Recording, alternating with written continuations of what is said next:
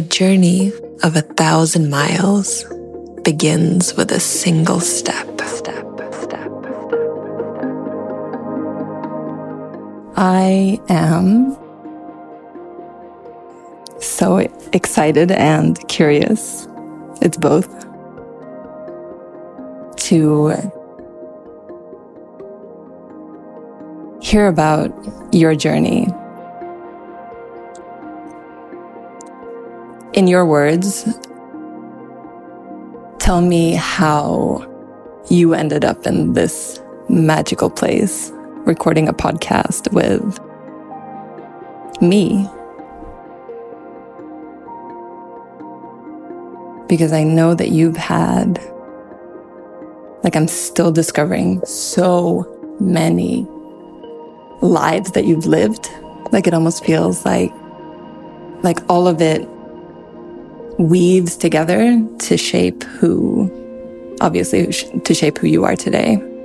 But I'm really curious to hear how you would describe what has brought you up to this moment, and starting from whenever you feel called. But yeah, what has brought you here, Oge? I don't know if we have time for that answer, for the full answer. And maybe we can do parts in specific topics, but I think that on a more general response, that my journey is filled with many different things because I have released the idea that we are meant to do one thing. And so I think in that releasing, it allows for space for other things to show up, or for me to think in a different way of approaching life. And I think in the beginning of this, the only word I could use right now is healing, but in the beginning of this healing journey, or conscious healing journey, my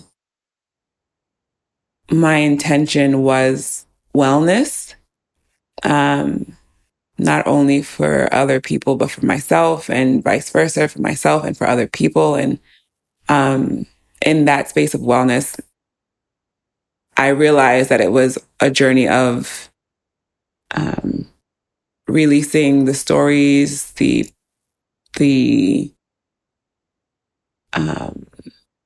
adjectives, the weights that were holding me down.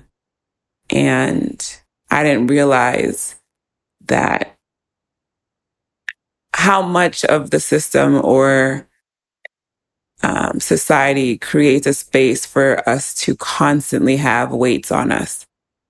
So my journey to Puerto, honestly, it's like every decision that has happened, or that I've chosen or felt like I wasn't in control of, has brought me here. So that's why I say that it's a very long story, because everyone's story, wherever you started and then wherever you're at currently, that's what brought you here. And so my journey starts in Nigeria, and it's a very long story.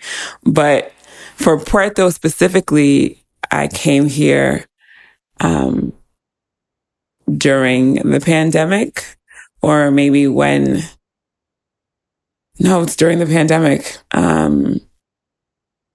Sometimes I forget how long the pandemic was or is. Some people still feel like that we're still in it. But coming to Puerto was my rebellious side coming out. I'm not going to be staying inside. That's the opposite of what I know to do when I'm sick. I go out in the sun, I move my body, I eat right foods. I'm not blocking my air passageways. I'm breathing fresh air. So, and I'm not saying all of this to degrade or to knock any other people for what they decided to do during the pandemic. But for me, I wanted to be outside.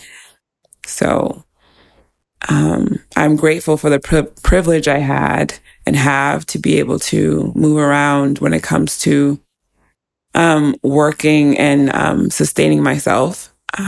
So that brought me to Puerto. I searched for places. I went to Tulum first, and that was a great time. And then I was like, oh, so there are people that are outside. There are people that are still living their lives, and in a way that I resonated with. So I did more research and found this beautiful Caribbean side of Costa Rica that I didn't realize was such a magical place until stepping foot here. And being here has opened up a whole nother realm for me. And I think that's just in general, when you travel, you get to meet new people, experience new cultures, and your mind expands. So then you just look at things differently. So from New York to going to Puerto and experiencing the simplicity of the town, but yet the diversity and complexity of the people was such a interesting juxtaposition of seeing that, and just having the access to water and good food and good music, and good people. It really made me fall in love with it here. Like it's a very beautiful place, and it can also be a place that can show you yourself. And if you're not ready for that, you are on the next flight back to wherever you came from. And what's funny is that Puerto did that to me, but I came right back. It did that to me. I ran out kicking and screaming. I think maybe it was the third time here. It was just a lot of shadows coming up for me. And I don't know necessarily if it was Puerto or if it was the intentional journey I was on of like really working to release who everyone thought or who everyone said that I was. And so we can talk about my journey with ayahuasca. We can talk about my journey with meditation, and Vipassana and, other ways of meeting yourself or seeing yourself. But I think during that time, and I believe it was actually after ayahuasca, things were just happening that were unwanted things. And I felt alone in Puerto at one point. I felt like I was losing my mind. I felt like I didn't know who I was. And I actually said that I don't know who I am. And that was the point that was like a turning point for me of like, I felt like I hit rock bottom of like, how do I not know who I am? And for anyone on a journey, and if you are at that point, that's such a beautiful place to be, because you can choose who you are after that. You can start to think and dream of who you want to be when you release who you thought that you were. So I was at that point and I was scared, and I was at a crossroads, and I still am as this journey continues of creating who I am, who I believe myself to be, not who everyone else believes me to be. So my journey here, I think it's all a grand master plan of divinity that the universe, God, source, has for me and has for all of us. And it's all different for all of us. But for me, I think, or I believe that all of the different spaces that I've been in is to build a resiliency for me to navigate what it is that is my purpose. But even in this journey of doing all these different things, I felt like I was a black sheep of like, why is it that I do all these things? Am I just not focused? Do I have ADHD? And trying to fit this mold of, oh no, I need to do this one thing and be really good at this one thing and do this one thing for the rest of my life.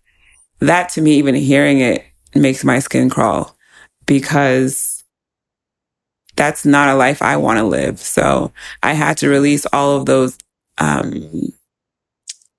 thoughts of fitting this mold. So I do believe that there's a reason why I do all these things. And the more I tap into seeking the answers from within, the more I feel aligned with the direction that I'm going. So it doesn't really specifically answer your question, but I think my journey is ongoing, and getting to Puerto, I thought it was just a whim, but it's very much designed for me to be here for whatever the time is, but I'm embracing it and surrendering. Wow. That was not what I was expecting. But that's usually what happens with you in our conversations. And it's something that I really appreciate, because when we talked about that, we want to have more facts. Like, who are you? Who is Oge? I feel like we have a tendency to do that, to focus too much on what actual events have happened in your life, what has shaped you into who you are today. But taking the time to be in your presence and get to know you, I feel, says so much more about you. Because like you're saying, it has shaped you into this, I mean, this incredible being where you're becoming more and more like equipped for what you're here to do. And yeah, it really made me think now with asking people where they're from, what their history is, what they've done. If we really sit with each other in the way that I'm so lucky to get to do with you, that we have this time to just be as well. And even if we're in conversation, it doesn't feel like we're headed somewhere. It's still like getting to know you. And yeah, very grateful. I'm so grateful.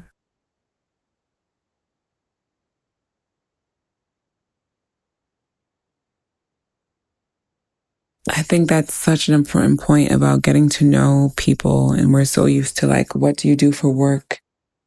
What school did you go to? And like the external stuff.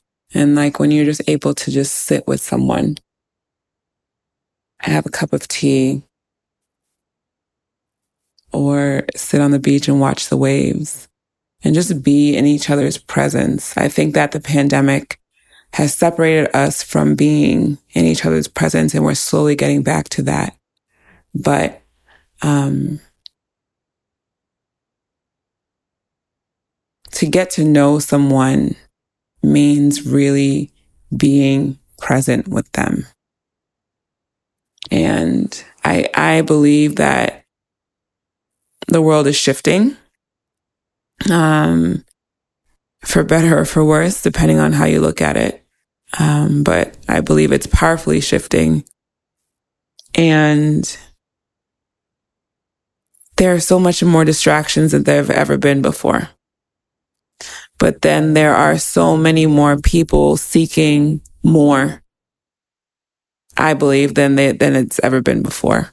Seeking more to life than what we have been told. So the idea of sitting with someone and getting to know someone on a deeper level versus social media, because social media gives us this illusion that we are connected.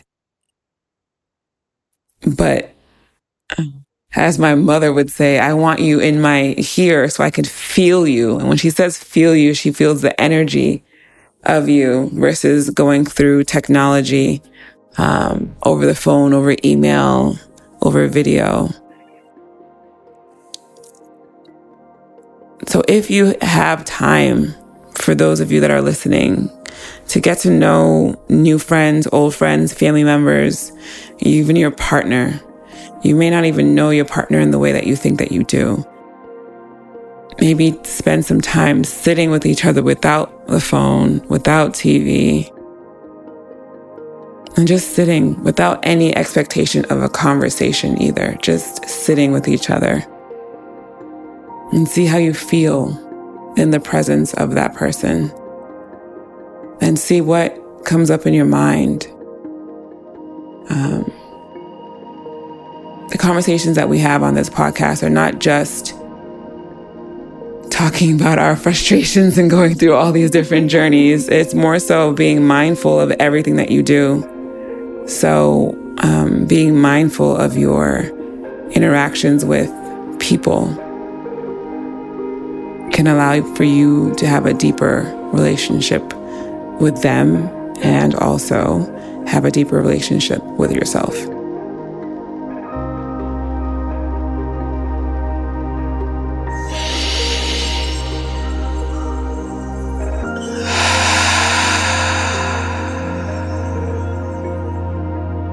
Thank you for listening to another episode of The Unknown Podcast, a place for open conversation as we navigate the unknown, exploring creativity, vulnerability, relationships, and more. We're your hosts, Oge and Sarah. We hope you enjoyed it. Please show us love and subscribe, follow, or rate the show. For more information, you can also visit our website at theunknownpodcast.com without the O, and tune in for new episodes every week. Till next time, peace.